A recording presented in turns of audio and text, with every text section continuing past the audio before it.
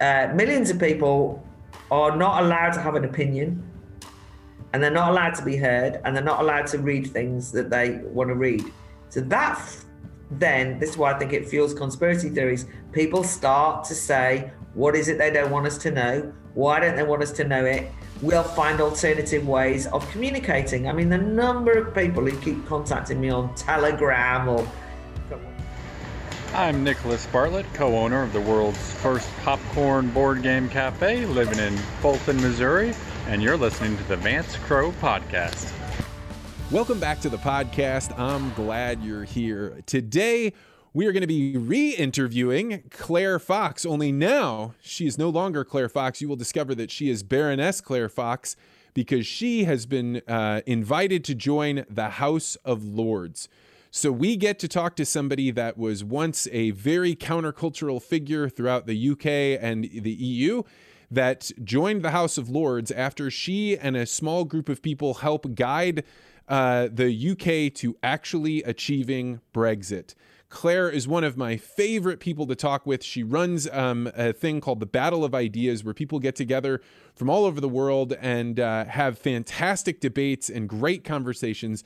So when you start talking with Claire, you know she's going to hold her own, have her own perspectives, and everything she says is super nuanced. We were lucky to get her time because she's on the BBC all the time. She's got her work with the House of Lords and also, is running the Academy of Ideas. So this was a really good chance. We're going to get to that interview, but I want to talk about a few things that Articulate Ventures is offering, which is the company that I run.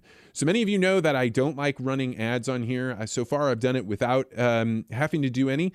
And so what I want to do is, instead of doing ads, talk about some of the things that I'm working on and see if any of them are of interest to you. The first one is for people that are interested in in-depth conversations. You like debate, you like encountering people that are going to say things that you don't necessarily agree with, but also know how to have a reasonable conversation. Then you might want to consider joining the Articulate Ventures Network. There we have all different kinds of classes and programs that people can get involved in where they're encountering other people, they're talking about ideas, they're talking about their businesses that they're trying to get started, and it's really a forward-moving place. So if you're the type of person that loves this podcast and you want meet other people that do as well, join the Articulate Ventures Network by going to network.articulate.ventures. Another thing that we've been working on is a VR program. So my business partner, Ben, who is the executive producer on this show, he and I have done a few events in VR. And if your company is thinking about what do we think the VR world is going to look like in the next couple of years, we are offering an introductory presentation, and then we will also actually, if you have headsets, walk you through a few experiences to get you started in virtual reality. This is something that we put together for one of my clients and realized this is actually a really valuable thing for everyone. So if you're interested, why don't you just write an email to vance@vancecrowe.com and we will get you set up and we can talk all about the virtual reality events. So we're going to head into the interview. I'm so glad you're here. Enjoy these conversations and do me a favor, share them with people. We want to see this group grow. We want to see the network grow, and we want to see people that are interested in talking about ideas that are at the edge, that are pushing the envelope. And we want to get more people in that like this type of conversation. So without further ado, we're going to head to an interview with Baroness Claire Fox. Claire Fox, welcome back to the podcast. Good to be with you. Every time I see you, you are standing in the House of Lords and you're like pounding your fist on the table and shouting out loud, and it's totally different than the U.S. system. What in the hell have you been up to since we talked to you last? Yeah, well, one of the strange curveballs of history is that I was given a place in the House of Lords. Has led to huge numbers of conspiracy theories as to why that would be, especially as I've always been critical of an unelected chamber that decides on legislation. So I've tried to use it as a platform, that's all. And there's been plenty to argue about and talk about. It's Wait a second. You're in the House of Lords? I have no idea how this system works. I am now known as Baroness Fox of Buckley. I have been elevated. I have a position in the House I of Lords. apologize, my Baroness. Oh, please don't call me Baroness. I'm just making the point that formally that is the situation. How does the House of Lords differ from, say, the U.S. Senate, which is kind of the way that I think about it? So it's unelected. It's all appointees. There are some hereditary peers from the olden days, i.e. the aristocracy. There's a limited number of those people. The bishops are in there and law lords. But in every possible way, it's undemocratic. That's the problem with it. It does act as a second chamber that checks on and scrutinizes legislation.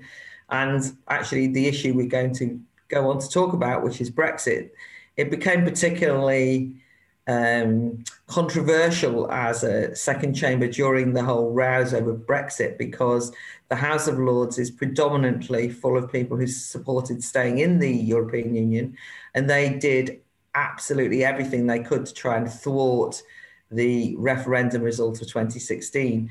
And that led to a popular discussion and debate about whether the House of Lords really should be abolished or at the very least reformed.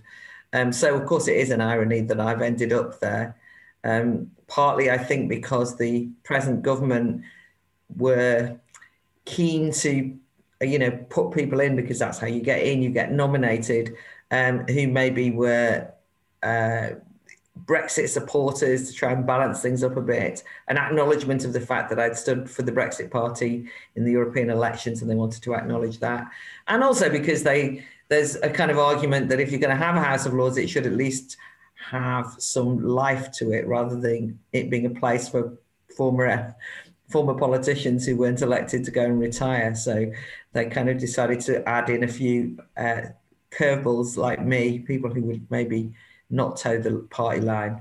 You know what's interesting about the comparison between systems? A lot of people don't know this, but in the U.S., the Senate used to not be elected. It used to be appointed by the House of the state, and so the state was sending you. And then later they turned it into an election, and so it just became really a House of Representatives members that had a longer term or maybe a little bit more power. So it's interesting that the U.K. has kept your appointment system. That's right. I mean, I think the problem is that if you now had elections for the House of Lords, which some people would argue would be a progressive reform, the difficulty is that it would just simply end up replicating the House of Commons. It's kind of, what is the purpose of it? And so in some ways, I just think abolish it, even though I'd lose a job, because I think that in the end, it isn't able to be representative. It can scrutinize, but it takes its role too far. And, it's people are paid attendance allowance for going in. They're not paid a salary, but they're paid an attendance allowance. You don't have to do very much to earn that. And it just seems to me... Does that mean you show up each day and then you get paid for it? Or what does that mean? Yes, you get paid if you show up. Obviously, during the COVID crisis, there's not very many people turning up, and there's a kind of half payment system if you turn up via Zoom to join in the debates. But I've tried to avoid being cynical about it. I mean, I have tried to show up, not because of the money. I've tried to become a working parent, and I actually kind of started, I think, in October. And so I still run the Academy of Ideas, and that is what I consider to be my main job. Well, you are spending a lot of time at the House of Lords because I am, because I thought you were just a spectator there. So I actually didn't understand. When I would see you talking, I thought, wow, they wanted Claire to speak again. That's crazy. So I wondered what you were doing. But you're doing this and all of the Academy of Ideas. Yeah. So when you said that the House of Lords has the ability to throw a bunch of roadblocks in for Brexit, and that's kind of what you have been navigating through, what did they throw up, and how are you now through it? So I think for a period of time, I think maybe for your audience to understand, when the referendum happened in 2016, it was not expected that the vote would go to leaving the European Union. In the build-up to that referendum, most of the establishment, all of the main political parties, very but practically everybody respectable, as it were, argued that we should stay in the European Union. Even people who'd previously been quite critical of the European Union ended up arguing to stay. And, this included the whole of university vice chancellors, science organizations, arts organizations. So it really felt as though there was kind of hardly anyone in respectable society, as it were, certainly amongst the ruling elites and the media elites who were for it. So it was a real shock to the system when Leave won in 2016. And for the first period of time, I think, it was pretty obvious that whereas those of us who voted Leave just because we were asked a constitutional question, we decided that we wanted to leave, we just thought it would be enacted. It soon became clear that there was a pretty determined effort to stop us leaving the European Union come what may, either to water down our relationship or water down what Leave would mean so that we effectively stayed connected to the European Union, absolutely, in a variety of ways. And that caused huge amounts of bitterness. Some people just arguing to overturn the vote. And every time anything like that would occur, the House of Lords would vote to ensure that you couldn't just leave. That, they were just constantly saying, no, no, no, no, no, we're not going to let this happen, which obviously is a terrible affront to democracy. And in some ways that radicalized Leave voters and many people who voted Remain as well, because they suddenly realized the British establishment had asked a question to the British people. When the British people voted the wrong way, they weren't going to ignore them anyway, going to just trample over their wishes. So that itself became the focus of discussion, whether actually a referendum was legitimate and how it would be enacted. And that has dragged on for years. And eventually, having deadline upon deadline been, done away with or extended, and it looked like it was never going to happen, eventually we stayed so long that we ended up having to stand in these European elections in March 2019. Now, I can't even remember the date. Oh, but no, the summer of 2019.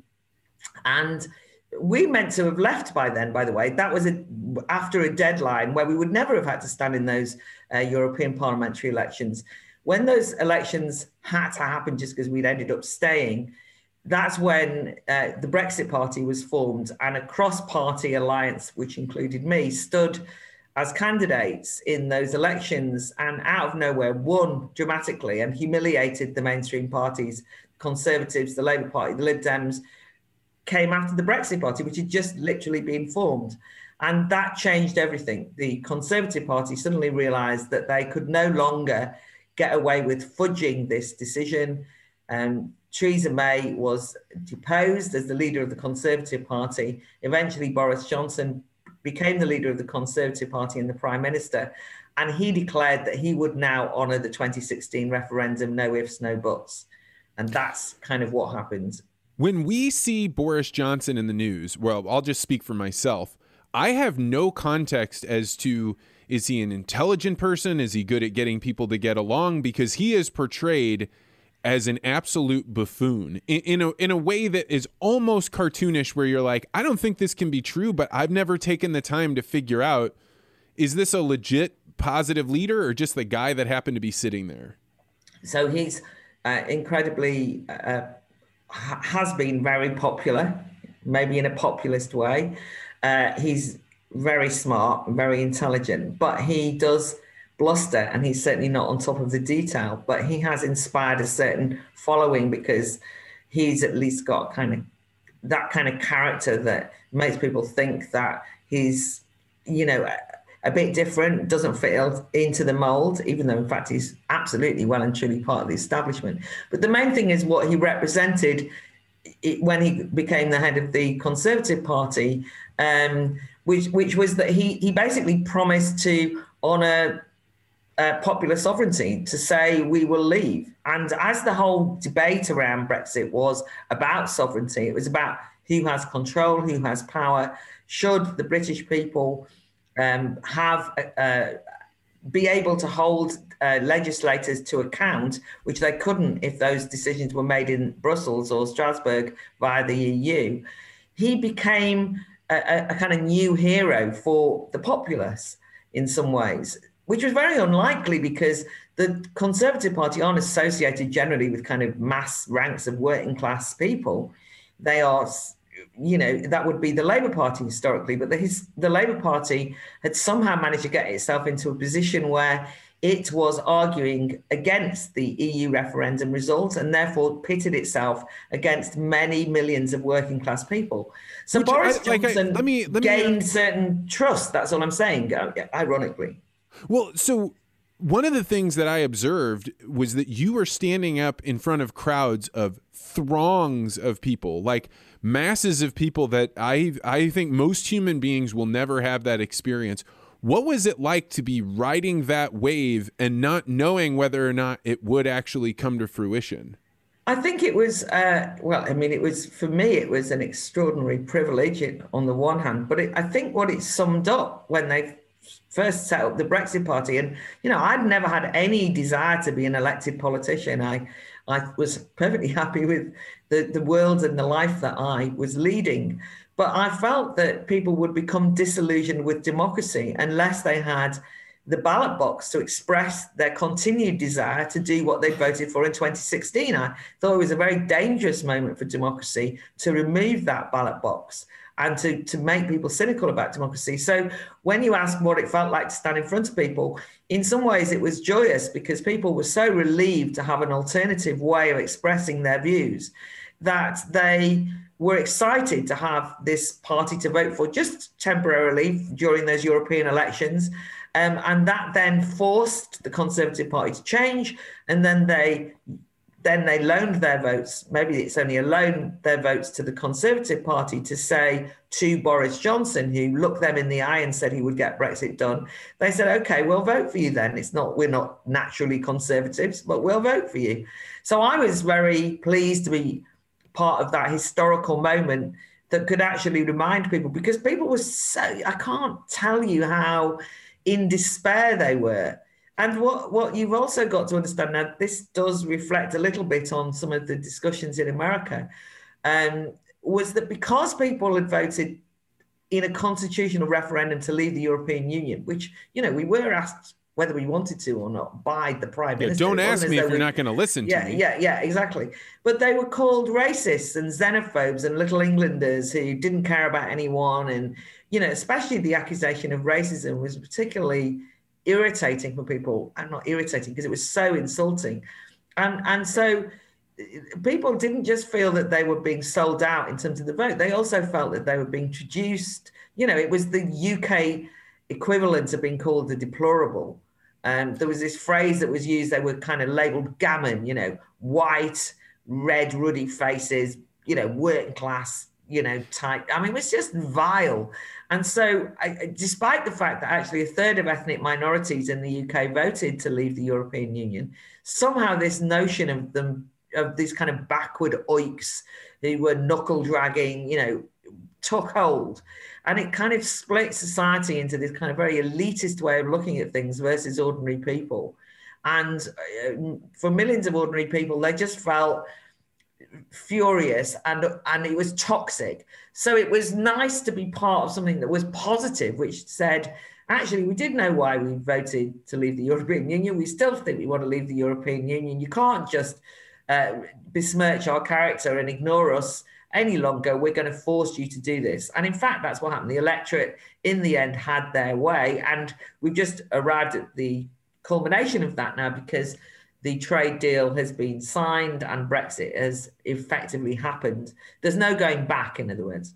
And so what changes in the world now that Brexit has said we're not a part of the EU? How does that tangibly impact every other relationship with other countries? So first of all, in some ways it's difficult because Brexit was never a destination, it was a start. I mean, that sounds trite, but what I mean is some people say, well, what do we get now? Where's your Brexit dividend? Then we want to see it. Well, it doesn't really operate like that. It's about democratic accountability. So it's more that you've removed the layer of decision-making that was not accountable to the British electorate. So that's why it was important. So you don't immediately see gains. In fact, if anything, it's quite disruptive initially. partly some of us believe that trying to negotiate a trade deal with the European Union actually would carry on entangling our relationship with them in a way that was going to be unhelpful. But nonetheless, Boris Johnson carried on with that, and there is now a trade deal signed. So in some ways, the trade deal with the EU means that trading will still occur with the EU. But just to use one very pertinent example at the moment, if you're a member of the European Union, you as a nation state can't, on a wide range of issues, make certain decisions on your own. You have to get the agreement of the other 27 nation states. So the most visceral example of that at the moment is on vaccines.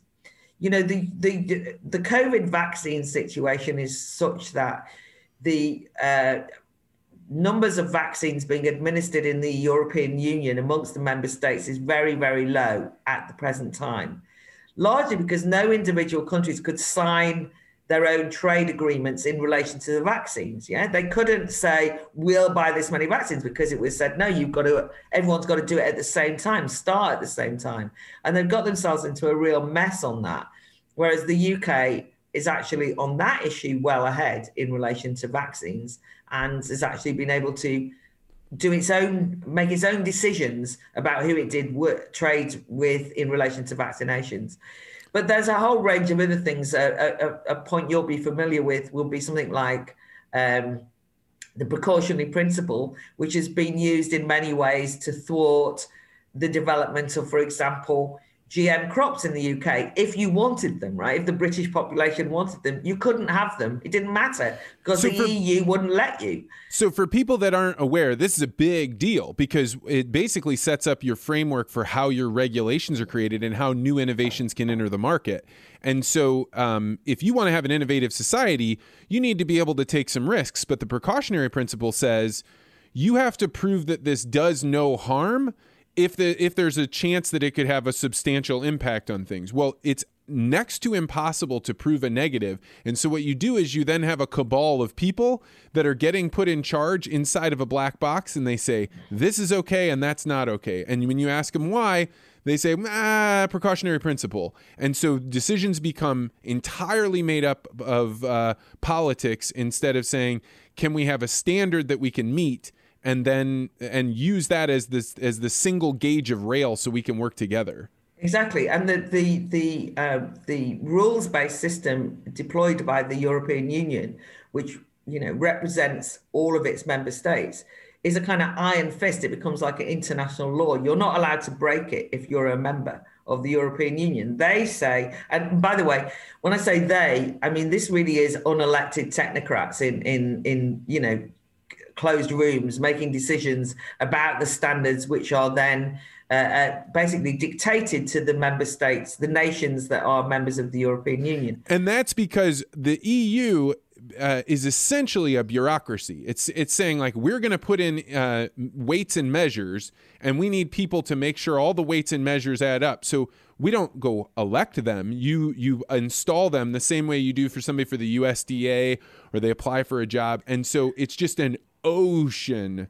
of bureaucrats. Yes, and it's got a court of justice which is draconian in its implementation, and it's making you pay. I mean, the kind of fines it levels at nation states that break any of its rules, and so on and so forth. So it really is a very tight and prescriptive set of rules and organizations. So there's one elected part of it, which is the European Parliament, which I was part of. But the European Parliament, ironically, cannot initiate legislation. It acts, if you want, as the House of Lords does.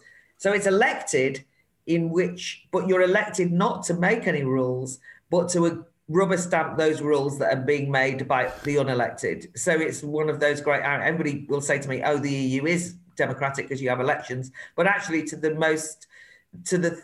part of the European Union which has least power, which is the Parliament. It's kind of a talking shop in the real sense of the word. So the European Union has moved towards a kind of more federalist relationship over recent years. It started off just as a trade organization, a trade gathering around coal and steel, and now it's gone on to become a more political project. Now, if you can imagine a situation, I mean, obviously the US is made up of federal states, but nation states within the European Union are treated as though they're federal states, if you see what I mean. But there was never an agreement made where, no nation state was created whereby a European citizen would be given access to democratic accountability of all the people who make decisions in Europe. So it cheated. It avoided the Civil War bit. It avoided the bit where you forge that state, you forge that central state out of the different states into a nation state. Well, and the Civil War is a good example of how they forged together a federalist power.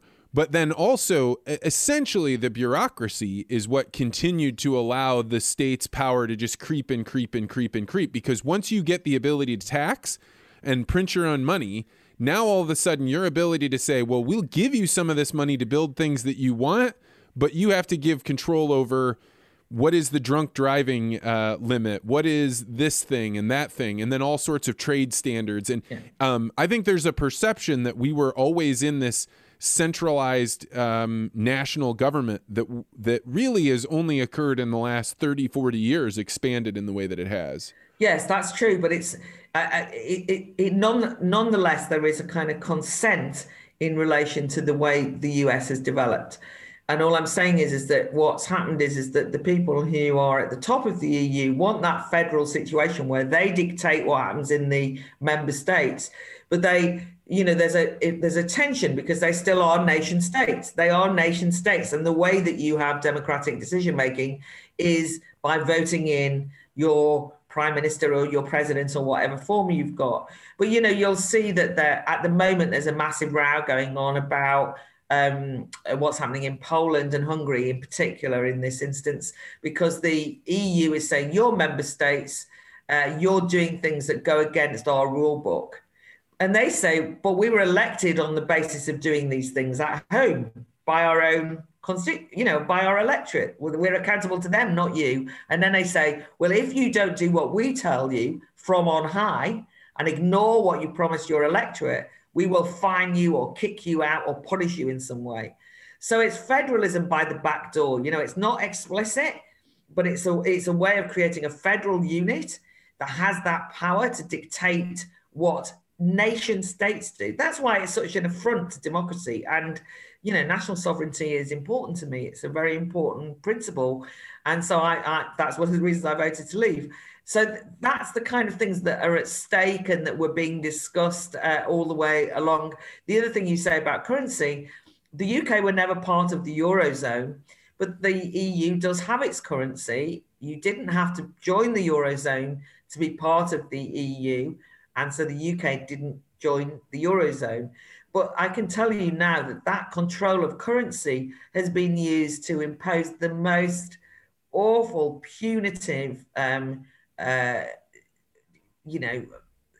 economic stipulations on places like Greece and Spain and Portugal, particularly those countries, because the European Bank absolutely rules the roost and tells people, and involves itself in politics, says, well, it doesn't matter what budget you decided, we'll tell you what budget you live by.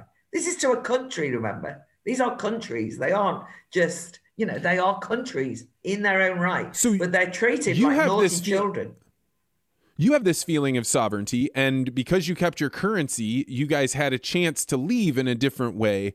Yeah. But if somebody like Italy decides to just pack up and leave, what are they going to do? Because at a minimum, they would still be held pretty tightly if you still have your currency connected with what's going on in Brussels. Well, I think the only way would be, that's why it's very difficult, but it's also for those countries to consider leaving because they're very tied in. But you could, in a way, see it a bit like declaring yourself bankrupt, which is you could leave and start again.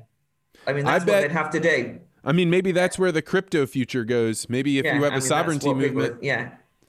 And people are saying that. Just quickly to add that, a lot of people were so shocked at the way the EU treated Greece in particular during the recession and what was called the Eurozone crisis, that a lot of people in the UK, even though they weren't part of the Eurozone, as an act of solidarity, could just see that the EU apparatchiks were just bullies, and that this was something that, to emphasize, when the UK decided to leave the EU, it wasn't a little Englander feeling. It was a sense of what was just and right. And a lot of it actually was in solidarity with what had happened in different European countries. It wasn't just an attempt to saying, we don't want anything to do with any of these countries. It was not wanting to have anything to do with the EU as an institution, not European countries per se. Well, this brings up an interesting parallel, which is, what was the news saying? Like, how did a narrative of we're doing this in solidarity of Greece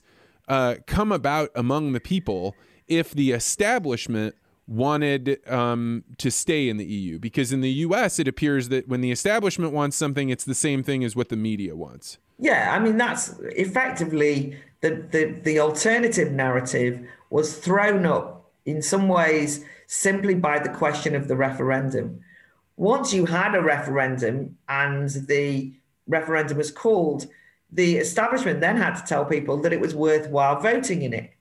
So they then had to motivate people to vote in it by saying, this is the most important, and they actually did say this. They said, this is the most important vote you will ever make in your life. We are trusting you to decide on the future constitutional arrangements that this country makes. And quite a lot of people who'd previously been apathetic or never voted or not thought that anyone cared what they thought, suddenly felt that each vote would count, which it did in a referendum. Each vote counts, right? It's a 50-50 situation. So that, in a way, kick-started a genuine debate. And people started to say, which way are you going to vote in the referendum? And there was an establishment and media narrative, but they made this mistake of basically defensively involving themselves in a narrative that tried to demonize anyone who was even thinking of voting leave. And by doing that, they were, instead of that working, it actually had the impact of people thinking, well, I'm considering voting leave. Why are you calling me? I'm going to find out about this. So there was a lot of self-education. So for a period in the build-up to the referendum, something which the media themselves never reflect, everywhere you went, you go to the hairdresser, you go to the shop, you go to take the kids to school, you'd be in the pub, everyone was talking about, what are you going to do in the EU referendum? And then everyone would argue about it. And they were reading around, they were going to libraries, they were looking online. So the media narrative was such that the media didn't realize that millions of people were not taking any notice of their narrative, which is why the media got such a shock when people voted to leave, because they believed their own hype. They thought the only people who were going to vote leave were a sort of hardcore bunch of lunatics who didn't understand anything, right? And then they lost. They were outraged. How could that have happened? Because they didn't actually listen to the country. They didn't reflect the country. And they actually, in some ways, helped create an alternative narrative, which was, let's find out for ourselves. And that was very positive for democracy. I'm really concerned about the future, because the very thing that you're describing, where there were blogs, there were things for people to go and read, in the US, now that there was the people that decided they were going to rush into the Capitol, break things, push back with the police, a woman got shot, like bad things happened in that space. If you label that as sedition, or that these people were actually trying to overthrow the government, thinking that they would then install their own government, then looking in all of the places where they were collecting together and getting together and talking would make sense. But if this is a group of people that had like some outside ideas that got whipped up into a frenzy and probably went too far, then increasing the domestic terrorism, like the amount that we're going to do surveillance and check into people and label them, I think is going to have a kickback response in the United States, where we are going to see the very thing that they're looking for, which right now exists, but in very, very small pockets. So that's not just a US issue. I mean, that's exactly the same here. So I think that it had got to a point in the Brexit situation, probably in 2019, where if Brexit hadn't been delivered, it would have so alienated people, there could have been some civil unrest. I mean, that's what I was worried about. Yeah, I mean, genuinely.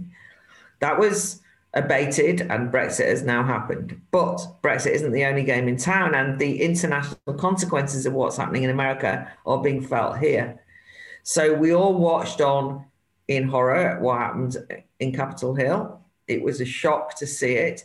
But yes, there is now a row about whether it was a planned coup, an act of terrorist insurrection, or whether, as you say, it was undoubtedly an out of control, unsavory, in my view, completely unhelpful, intervention. And it was out of control. That's true. But you're right. Now we have a situation which I think is very precarious, because it's not just happening there, because in the UK, lots of people are shocked by the fact that Twitter removed Donald Trump from his account. Regardless of what you think of Donald Trump, even if you suspended him for 24 hours, to take him out whilst he's the president of the US, that feels a bit coup-like itself, because we now know that the big tech companies are themselves hugely influential. I mean, they are the power brokers, and they are not elected or answerable to any of us. And so when I then hear, the new administration, but who are legitimately elected, good. But then when they start to use what happened at Capitol Hill in a way that I think can be incredibly illiberal and dangerous and authoritarian in order to deal with Trump voters or anyone who doesn't go along with a particular narrative on Capitol Hill. And you can see that happening. I mean, it's not just the people who were involved in that invasion of Capitol Hill who are being treated as though they're terrorists. Anyone who says they might not be terrorists is treated as though they're a terrorist enabler. And then you get to a situation, as you say, where you also drive these movements underground. You can radicalize them. You end up doing, I mean, you explained it better than me. You end up creating such a toxic, febrile atmosphere, such a deep sense of resentment. And it doesn't matter what one thinks about Donald Trump. Tens of millions of people voted for him, even when he lost. This is not some minor figure in American politics. This is somebody with a huge popular base. And the way to thwart somebody that has a huge popular base, if that's what you want to do, is through the system, through the mechanism that you built long before either of you got there.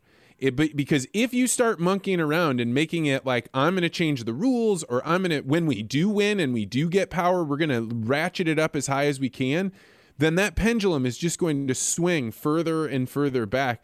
And I don't think society will handle instability. They would rather have a less optimal situation over the long term than they would to have it be chaotic and not understood.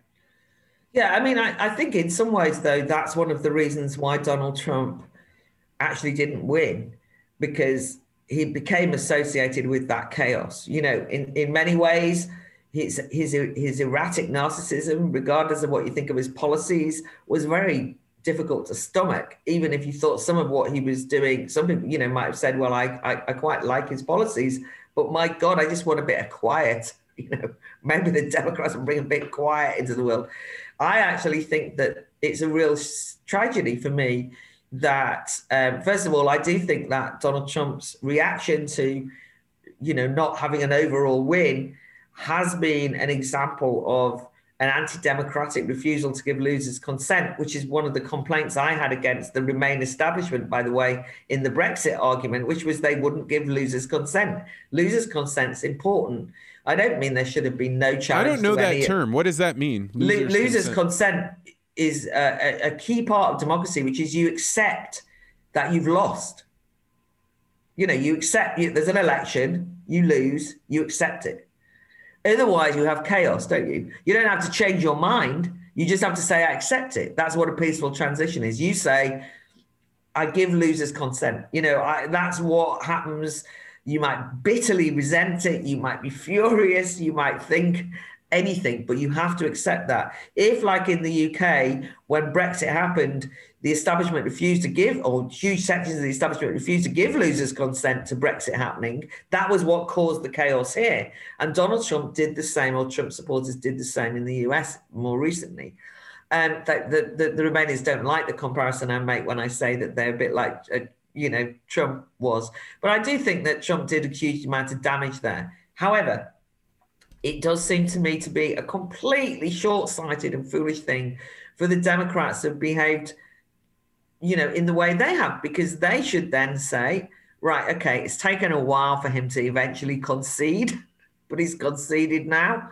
We should just go in calmly and run the country because we won the election. Instead, there feels like a vengeful, punitive attempt at removing any vestige of support for a Donald Trump style of politics. Now, in view of how many people voted for Donald Trump, that seems to me to be a very dangerous strategy because it can only lead to divisiveness, suspicion, and a loss of faith in the democratic system. And archipelagos of where people will get together to talk about what they think is real and true and what knowledge and where are they going to get their news. People are going to be on these islands that are just chains of islands that are so far away from other people. We already didn't have the same narrative, but we are going to split into entirely different, where is the focus of the country? Is it Washington, D.C., or will it be somewhere else? I agree with you that it's very dangerous.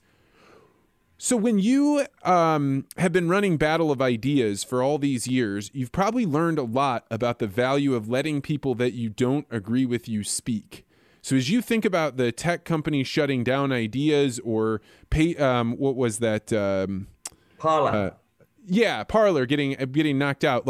What's your take on this? Well, I just think it so obviously fuels conspiratorial thinking. It is censorship. Of course, everybody will say, well, they're just private companies. They're entitled to decide who uses them and what basis on which they're used. But the treatment of Parler is an example where you see something more sinister happening, I think, because there you have a situation where you say, I'm knocking you off Twitter because I don't like your views, go elsewhere, start your own platform. You can't use Facebook anymore because Facebook have decided that go use your own platform. So a new platform emerges, which is Parler, which, by the way, I've got no interest in because this doesn't appeal to me because I think it's too much of an echo chamber. But that's not the point. The point is a new platform is created, and then the big tech companies refuse to allow that new platform to happen by taking away, either YouTube, taking away their space, and all the things that have happened. Now, what does that say to people? It says that millions of people are not allowed to have an opinion, and they're not allowed to be heard, and they're not allowed to read things that they want to read. So this is why I think it fuels conspiracy theories. People start to say, what is it they don't want us to know? Why don't they want us to know it? We'll find alternative ways of communicating. The number of people who keep contacting me on Telegram or I can't remember what there's various of the kind of more encrypted groups, and people in other words, they go deeper in as much as they can. At this rate, people will start writing letters to each other, might even phone each other. But what's happening is not that people will stop communicating with each other. They will find ways of communicating outside of the public realm. And that whether we like it or not, Twitter and Facebook and these big platforms have become like the public square. And to therefore remove those people whose views Twitter and Facebook have decided don't fit in with the narrative seems to me to be an explicit admission that they're going to censor things according to only one way of understanding the world. How dangerous is that? Yeah, to me, the tech companies doing this was like making the final wave of the flag that says, government, just so you know, we decide who becomes president, who become representatives, senators.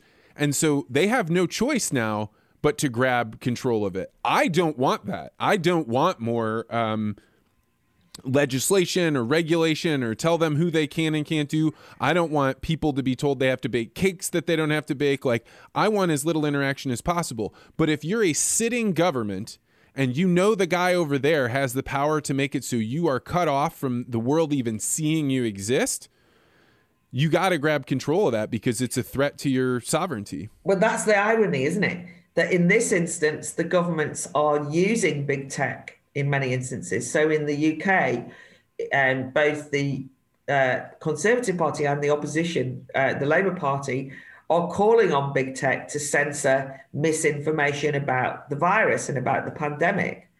So they're empowering them to censor. And we're about to have a piece of legislation in the UK called the Online Harms Bill, which again is all about threatening big tech that they must censor certain types of things or they'll be irresponsible. Now, originally, those big tech companies said, we're not publishers. Why should we do that, right? We just, we just, people, it's a free speech space, they used to say, until fairly recently. So the irony of it is that governments have given big tech the authority to decide what is misinformation, what is dangerous ideas, and encourage them to do it around things like hate speech, which is an ambivalent, subjective term, but then now more recently around misinformation around the coronavirus. Once they've given them that authority and demanded it, I mean, I saw AOC, demanding in America, I want you to tell us what you're going to do to remove misinformation, right? You then do that, they then do it. And in this instance, of course, the Democrats might be delighted because they've taken out their opponent, right?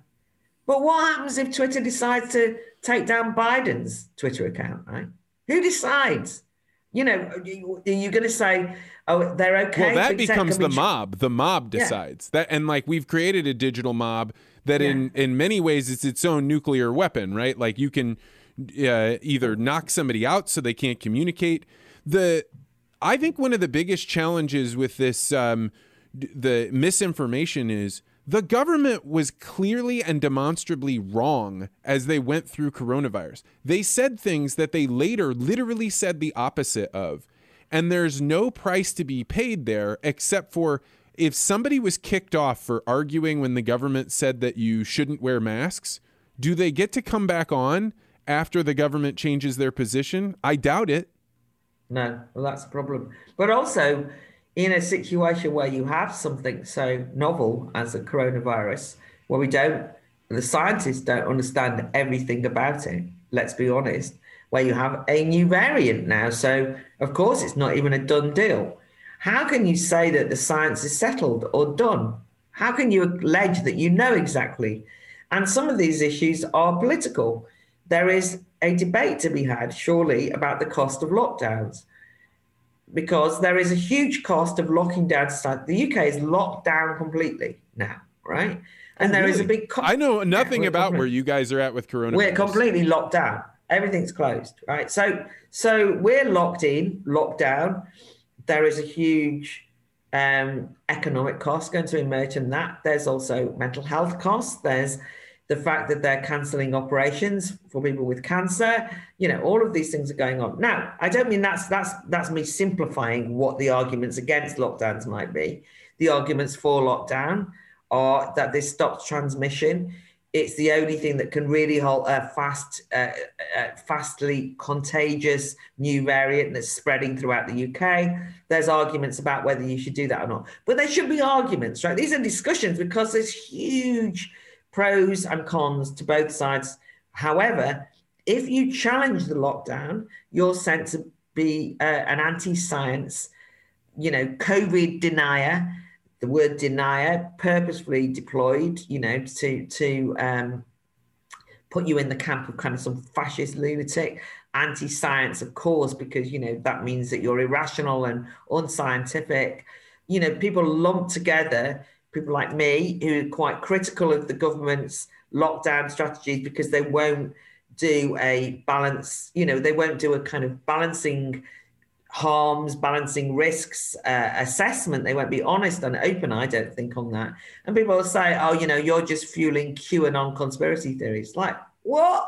But they can demonize you by putting you all in the same camps.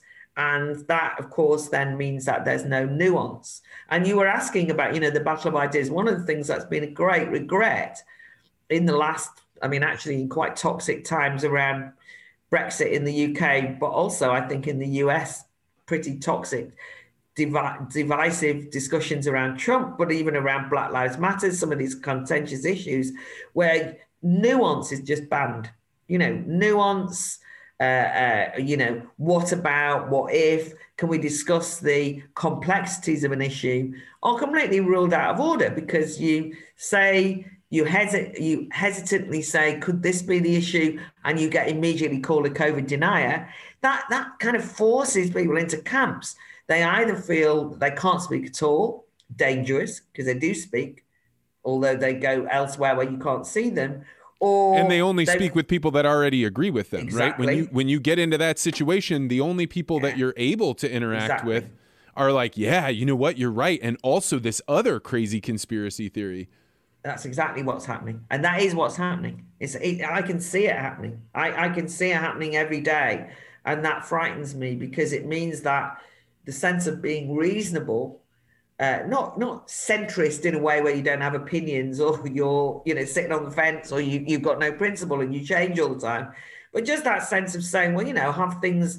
I think things have changed objectively in relation to coronavirus in terms of the new variants in the UK because a lot more people are catching it. But I want to be able to ask questions about that. I want to be able to explore that. What does that mean? Does that mean we do need to have more draconian policies, or are we giving up freedoms forever? Or what's the cost in terms of people's livelihoods? All of these things, yeah. But you can't even have those kind of conversations at the moment. So when you look out at the world, 5 years from now, are we in a period of time that's equivalent to just before the Treaty of Westphalia, where something dramatic changes to the way that countries are structured?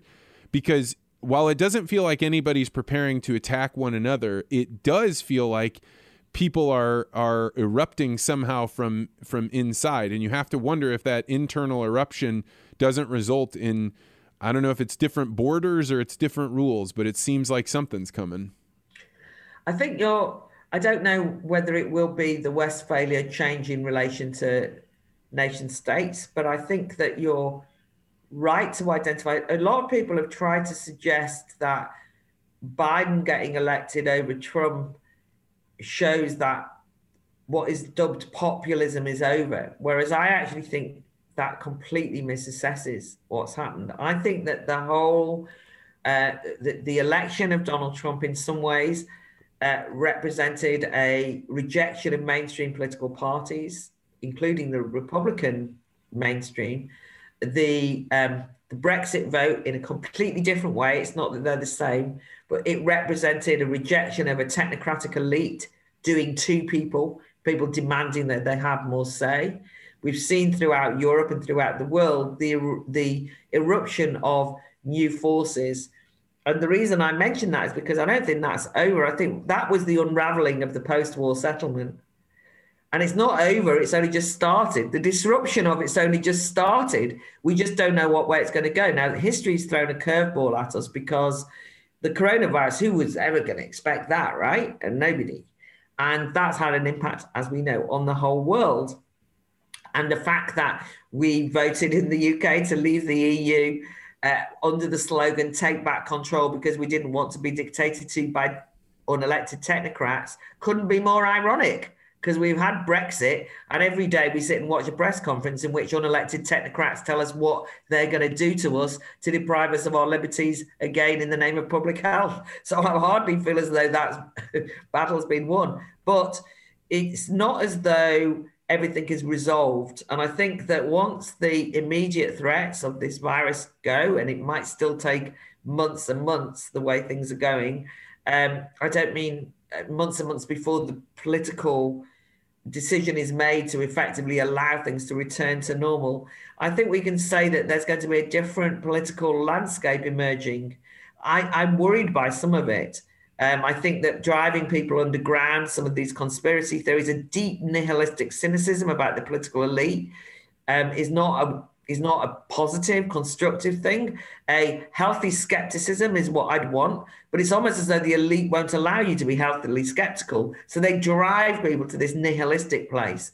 That seems to me to be very dangerous. So only just starting as far as I'm concerned. Yeah, and this idea that we somehow don't have secure elections is probably one of the most decaying things that you can have, because in addition to having masks on so we can't see each other's faces and emotions or anything like that, now we've said, all right, now looking forward 4 years, the next election will be controlled by the social media, and there are, a huge percentage, a non-trivial percentage of the population believes that the elections were not correct. And I have no idea. I think the elections probably reflected enough votes that Biden should be in office. But I also think there were some really weird things that happened with that election, and I had always just kind of assumed they were secure, and maybe they're not nearly as secure as I thought. Either way, the paradigm of, would you rather have an election that's secure but everybody thinks it's not secure, or would you have an election that it's not secure but everybody thinks is secure? I don't know which one is better, but I think they both lead to pretty big problems. I agree, and I think this can only... I've been thinking about that myself, because we've got rather big, not national elections, but local elections due in May, but they also involve elections for the Welsh Assembly and the Scottish government, and they're talking about postponing those elections now because of coronavirus, which is going to cause chaos because people are going to be very suspicious of democracy postponed. And already there's last year's mayoral elections were put off, and we're still not going to have them now. So people start to lose faith in the ballot box, don't they? And then the whole issue around postal ballots, which is not only an issue in the US, but is a big issue in the UK as well. If you were to have an increase in the number of postal ballots, would anyone trust that? Because people don't tend to trust postal ballots in the same way, because they think, well, were they coerced? Is a family into voting in a particular way? All these kind of arguments. It somehow seems very different than turning up and putting your X, the physical act, which obviously we know Trump has kind of played on that a fair amount in his querying of the results. I do think that Trump didn't win. If it had been my argument is, if he'd have won substantially, we'd all know, right? So he didn't do enough politically to win.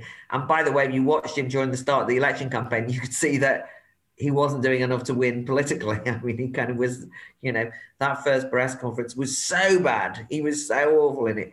But nonetheless, I don't want to say that you should never be able to query an election. I don't argue that the Republicans who were querying the election should not be able to say there might have been mistakes made here. But I think the general irrationality of the cynicism around the elections is over the top, but it shows the breakdown of trust. So I know people in the UK who are convinced that Biden stole the election, convinced that millions of votes were destroyed, all this. They can tell you, on Wednesday, somebody was seen walking with a ballot box, dumping them, it's like, because that's one thing social media does, is they're in touch with all the Trumpites in America, right? So that kind of generalized feeling of discontent that then takes the focus of a disbelief in democracy is very dangerous. Obviously, I did not feel good about this election at all. But when as I watch it, I think, well, they've never done that many votes where they've just sent them out by mail, and they've never done these things, and they've never done those things. And so I think you would be foolish to say there's no chance that this was not fraud. There's just no, so many things changed in the United States that it's possible. However, I'm with you. we have to have a dominant narrative, and it doesn't do us any good to be like, let's be in this middle place. Maybe it did, maybe it didn't. Let's choose a path and go forward, because otherwise we don't have a country. Yeah. And also you can have fraud in it, not necessarily. I mean, I'm not saying fraud's good. You can have fraud in it. Oh, it seems to me that there was pockets of fraud. I mean, I don't know the detail, but there's pockets of fraud seem convincing. That's not the same as saying that Trump won, if you know what I mean. But you're right. The thing that's changed is the disbelief on either side. And at the moment, all I'm saying is that the Democrats are in a hugely important position because they can stop some of the more egregious polarization happening if they play it well. It's just I'm not seeing much sign of that. I mean, the opposite. I mean, I just think be classy, guys. You know, don't do this. You know, don't pursue this in this way. You coming over as being too vicious. You don't need to do that. Best let Trump kind of disappear into the wilderness if you want, but what they're doing is not having the impact of making Trumpism go away. It will turn it into a martyr narrative that will fuel it. So it seems stupid. I completely agree with this. You've never seen a basketball game where the winning team celebrates and mocks the other people, and you're like, oh, that was a good decision. I'm glad you did that. That made the whole thing better. And with it being people's real lives, and with people feeling like the decisions that they're making are going to reshape my entire life or my entire future, or whether I have my gun or whether I can educate my child the way that I want. I mean, this is not a thing to flaunt in people's faces. Yeah. And at the very least, yes, that's exactly right. I mean, I suppose the point that I would make is that they could try now, because if you win, you have to then try and take people with you. But the bitterness is very deep. And, there's a big argument here about whether Brexiteers or people who voted Brexit were too ungracious to the Remain voters, and, they could be more generous. And I think if actually the referendum results had happened and been enacted straight away in 2016, that wouldn't have happened. But because things got so bitter for 4 years, people turn into enemies, real enemies. And I mean, that's what it's like in America now. I know it's what it's like. It's still like that here. I mean, people are vicious. I mean, it's not just families falling out. I mean, people are vicious. I mean, there's a kind of thing. This is not even whether you're a conservative or a Labour, or whether you're left wing or right wing. But, it's kind of what side you were on in the Brexit wars. People won't go out with somebody who voted Remain or vice versa. All of these things feel as though they're permanently in place at dividing us. And so that's a very unhelpful thing. That's why I just think it's a shame that the pursuit of Donald Trump is taking the form of changes in the law that will effectively potentially criminalize even being the kind of person who might have voted for him. Well, I think that's very dangerous myself. And I don't think it was a coup. Your assessment of it was spot on for me. But, surely even that should be discussed. Okay, you think it was, not you, somebody thinks it was like a coup. Other people say, well, no, it's not a coup. Some people say it was a fascist. Other people say it's not a fascist. In a mature democracy, they are exactly the sort of things that you should be able to talk about. Not say, if you take one side of that, that proves you're a fascist who wants a coup, which is effectively what's being said. And also proves, by the way, and then they might as well throw it all in. So they then say, by the way, you are also a racist, who are also this, you're also that. And, people do feel, and this sort of sense of unfairness, or there's one rule for them and one rule for us, I think it's very important to grasp at the moment, because people do feel that, well, what happened in relation to the riots in the US around race questions in the summer were treated differently, right, than the way the attack on Capitol Hill. And I think that I can understand why people feel that frustration. You'll be bemused to know here. I mean, if you go on an anti-lockdown demonstration here, they're very small, but if you go on one, you get rounded up, you get arrested, you get called a COVID denier, and fined enormously, and sometimes put in jail. If you go on a Black Lives Matters demo, that doesn't happen to you. And what's more is the Extinction Rebellion protesters seem to be forever out and about doing things and seem to get away with it, right? Now you can imagine, right? To ordinary people, they're looking and they're thinking, why is that then? Why come if you're an environmentalist on an Extinction Rebellion demo, or you're a critical race theorist activist on a Black Lives Matters demo, but then I want to go on a demonstration that says we shouldn't close down the whole of Stockport because there's never going to be any industry anymore and we don't think it's right, that I'm treated like a pariah and they're not. Well, and in justice is one of those things that if you've been surrounded by it your whole life, it's like water. You don't really understand what it's like to be in a position where you feel like there was an injustice and no one's coming to help you.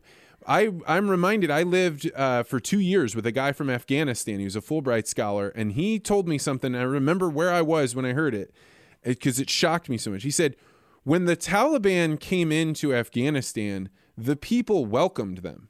And if you think the people don't welcome them right now, you're wrong.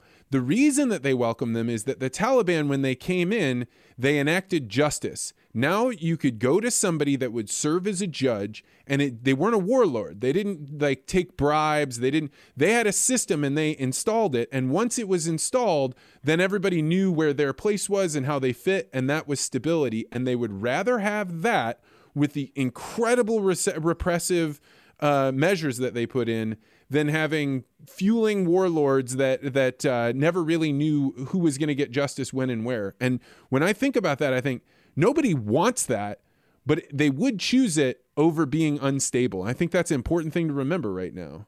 Yeah, I think one of the most vile things about authoritarianism, totalitarian regimes, is the arbitrary nature of them, is the arbitrary nature of terror, not knowing whether they will come for you. It's not even that there's a set of rules. It's the fact that somebody can make the rules up as they go along, right? So as you say, it's not even the repression. It's that, if you think about Eastern Europe or under Stalinism and East Germany and the Stasi and all that, it's like somebody could listen into your conversation privately and report you. Not even for doing anything, but for saying the wrong thing, saying the wrong thing around the dinner table, all of these kind of things. Well, that's how people feel at the moment. They feel as though it's all a bit arbitrary, right? They don't know what rules it is they're breaking. And when, I want to make clear for your listeners, pretty obviously, but just to be clear, Black lives do matter. Of course they do. We're talking about a systematic, though, rewriting of fighting racism around identity politics, in which you can be arbitrarily called a racist because you don't sign up to an academic way of looking at identity politics. If you don't go along or use the correct language, you can be damned as a racist. That is like tyrannical rule, where you can't even be sure that you won't have your motives impugned, no matter what you think. So, it doesn't, you can be the nicest person, with the best intentions in the world. If somebody listening to you decides to dub you a bigot, you can be done over. And that is a frightening place to be. And I'll tell you when I think about that, I think about the thing called struggle sessions. And I always ask people when they start talking about identity politics, have you ever heard of struggle sessions? And most people are like, no, they have no idea. Stadiums would be filled with people, and just regular people marched in there, and they had to talk about why their privilege allowed them to do these things, and it wasn't fair, and they regret all of it. And they would wear heavy chains and hats that would pull their heads down. And that is like the step that we're in now actually occurred in Maoist China before the struggle sessions. So if we're seeing this happen, what is it that we can do to block before that next step? Because I don't want struggle sessions for anybody. Yeah, but I'm afraid I think we've gone past that point. I mean, I think in American universities and the UK universities, those struggle sessions are happening. I mean, they're happening increasingly. And you think about that letter that was in Vanity Fair that happened. I mean, God, it's hard to remember it now, but it was a letter by liberals against cancel culture. I mean, the most liberal types, if you remember. I don't remember this. Give me the whole story. The Vanity Fair published a signed letter by hundreds of people, arts and literary and academic types, who basically said, effectively they said, we as kind of lefty liberals are worried about the fact that lefty liberals are cancelling people and cancel culture is a problem. So they're in trouble. Exactly. And that's the best way of explaining what it was. But anyway, no sooner had the letter come out than there was attempts at cancelling all the people who'd signed the letter and saying why so-and-so on there and why so. And then some people denouncing people who'd signed it and people who had signed it being surrounded in their struggle session by their friends saying, why are you signing on a letter with that person? And then they say, I now want to withdraw my signature and all of this kind of thing. I think that the atmosphere of the kind of Maoist cultural revolution that you described so well in the struggle sessions is really happening now. People are being asked to denounce their views.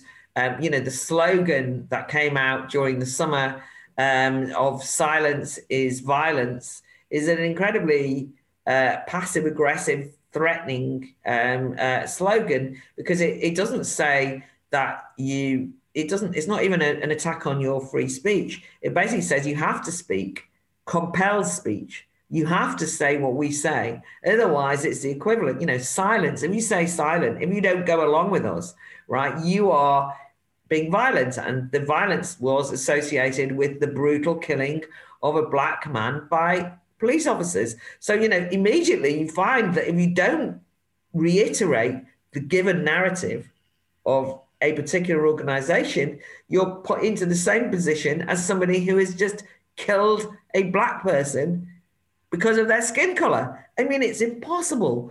That is the end of freedom of conscience. And it's like a kind of equivalent struggles session. Well, so one of the fundamental discoveries during the Enlightenment was that if you don't know the answer to something, if you encounter a philosophical argument, it is okay for you to not have an answer, for there to be like a we don't know. Whereas when you're living in some sort of religious society, there are no unknowns. They're like, we know everything already, and everyone must come to this conclusion, because if you don't, you're not a part of the religion. And that the important philosophical discovery that we had as we were moving out of the Dark Ages was it's okay for us to draw a line and say, there are things that either we don't know as a group or I myself don't know. And therefore, the act of not making an assertion is actually a philosophical charity or something. It's the right thing to do. I think that's absolutely right. I'm worried that I'm coming over as being overly pessimistic, but I think there are some you did think the struggle sessions are already here and we're headed that way, so it wasn't exactly optimistic. I don't want to be too. The one thing that I suppose the only thing that, or to have a slightly more positive take on it,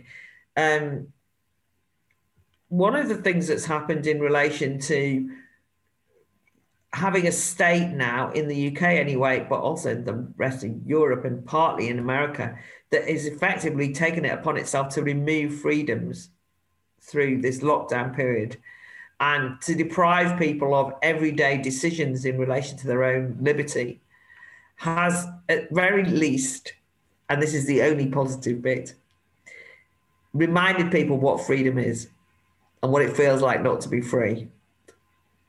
Rather horrendously, a lot of people have gone along with it without even a murmur. But most people realize they don't like it.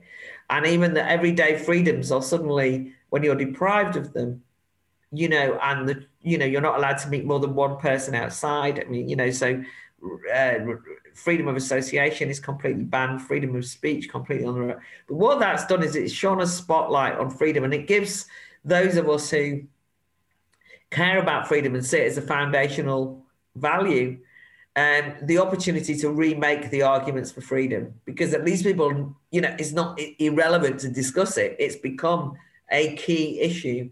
And I think actually, as it happens, even the kind of struggle sessions, the kind of the way that identity politics suddenly was in the spotlight over the summer in particular, but it carries on, of course, in different forms, being in the spotlight in both the US and in the UK. Because it's suddenly not just something that people discuss on university campuses. Everybody knows about it now. And that, again, gives you an opportunity to have those debates and discussions without sounding like as though you're kind of banging on some sort of, there's only a few people say, oh, who cares about statues? It's just the sort of thing university students do. Then suddenly everybody cares about statues. What's your attitude on statues becomes a big thing. This just kind of has universalized the conversation. And partly the fact that the whole world has gone through coronavirus means that also we have an opportunity to understand a little bit about the way we've all gone through this same experience. I mean, it will have taken different forms. And so I think that the positive thing going forward is how we use this time, how we use the next time when we're going back to normal, to ensure that those conversations are really given maximum amplification. Well, I have to say that for me, I really resisted the masks. I hate them, right? And it's because I am a communicator. I love watching people's faces and seeing, are they smiling? Are they happy? Are they aggressive? Are they whatever? But my wife and I had a baby during coronavirus. And I don't think I would have been so keyed into how important it is to develop the emotional visual language on your face had it not been for the masks. Because one of the things that I discovered is like a baby, from the first 4 to 6 weeks, it only has crying and not crying. So it's a hostage taker, right? But as soon as it gets to smiling, which is about 6 weeks, now all of a sudden it can negotiate with you. And it spends over a year from that point until it can learn how to speak, not having words. And so most of our communication, more foundational than the words you and I are using, is the emotional visual language. And because of the masks, I've been so much more focused on that. But then the more focused I've become on it, actually, the more terrified I have been. The masks have got to go. We need to push them out as fast as is humanly possible. And it's horrible because here people, in the public health, the kind of leading public health types are saying, well, even when we get back to a situation whereby we can stop locking down and relax some of the restrictions, the masks will stay forever. And you just think must be a threat, right? But, your point about, and congratulations, by the way, but your point about your baby is that, and sort of understanding something there. I mean, I was really shocked when a friend said to me, you've got to understand that my baby has never seen anyone apart from, me and her dad without a mask on for 9 months. She's never seen anyone else's faces but ours, right? And I was reminded of that because I was on a particularly long tube journey, and there was a little child, a baby with her mother opposite, who was kind of distracted. And I was, of course, smiling and, kind of like, and then I realized I had the bloody mask on, right? And the child, towards me, I mean, you could say, how foolish am I? But I realized that I like you say, on tubes when I kind of smile and, and all this sort of thing. And I realized that the child couldn't see any of that. I had this big black thing over my face. And I was so sad that I hadn't even those passing forms of communication, or what we do without thinking about it, right? So that child doesn't know me, doesn't care, but you learn something about human beings when you're a baby and people smile at you, whereas all you're seeing is this array of masks. It's not the same. So I think that's sort of a good analogy to my point about freedom, which is you do learn to appreciate some of the aspects of public life, civil society, social interaction, social solidarity that we've been deprived of. And I think we need to make a case for bringing them back as quickly as possible, as you just explained. So, Claire, I could clearly talk to you all night, but I'm going to wrap up. But I have a question for you. You're now the man, right? You're a baroness. You're in the government, and yet you have been a person that has pushed back on, tyrannical rules or the things that you didn't want to see. What guidance do you have for people on how they ratchet up how they're heard by their government? It goes from voting to protests to civil disobedience. Like, what should people know that have never gone through the fight that you've gone through? Oh God, I'm not even sure. But right. So first of all, there's no at the moment there's no right to protest in the UK. If you did that, you just get arrested. And people keep saying to me, "Well, what can we do? We can't even do that." And I'm afraid that my advice at the moment is to bide one's time, because until things go back to normal, it's going to be very difficult. But what I would say is to avoid yourself getting dragged into the sewer, and to not caricature one's opponents, to try and set an example. We have to not succumb to a kind of fatalism that says it's always going to be like this. So we have to have a sort of sense of what we want. So you've just done a really good example. What do we want the world to be like when COVID's gone, right? And you say, take the masks off, appreciate human communication. It's that kind of thing, right? That's actually a positive vision, not constantly saying we're never going to, not giving in to this idea that this is the way it has to be, but to start describing the way that we want the world to be. The old normal comes back, and we appreciate this, and this about it. And to start making the arguments for that now, so that people don't just say, oh, well, we've got used to wearing masks, what's wrong with it? Say, no, we shouldn't do that. I'm not saying take your masks off now if it's not safe. I'm saying the reason why masks are a tyranny is because it stops us communicating with each other. And so they're a temporary necessity. We should not make a virtue of that necessity. And just, as I say, not to caricature one's opponents, because I think we all have an obligation now not to try and stir up or fuel the animosities and the polarizations that are so toxically destroying any sense of social solidarity. And as I say that, it doesn't mean you don't have to believe things, or it doesn't mean that you doesn't mean you have to sit there and go this side versus that side, because you might well be on one side of the argument, but just not, if you are on that side of the argument, to treat your opponents in the way that is going to just immediately antagonize them. So to try and take people seriously, and avoid being the troll that you hate yourself, that sort of thing. So, but it's a time, we have to bide our time. I mean, what we're doing at the Academy of Ideas is we've just launched a new series of things called pamphlets called Letters on Liberty, making the point that we need to remake arguments we took for granted before in terms of freedom. You can't just say free speech anymore and expect anyone to agree with you, because you've got to remake arguments. You've got to find new ways of bringing arguments to life. And pamphleteering was a hugely important part of the emergence of the public sphere in the UK historically. People were pamphleteering, discussing the pamphlets in the pub. And so they're a bit old fashioned, but we physically made these pamphlets so that we make the point. We're going back to pamphleteering, even though obviously they're online as well. And we're carrying on doing our Zoom debates. And the reason I'm saying that is because I think you have to then say, okay, we might be locked down for 2 more months. We might have this to face. We might have that to do. But we are not being thwarted. We're not giving in. We're going to carry on. Don't allow yourself to be intellectually locked down. It doesn't mean at the moment. So when you say, how do you make an impression on politicians?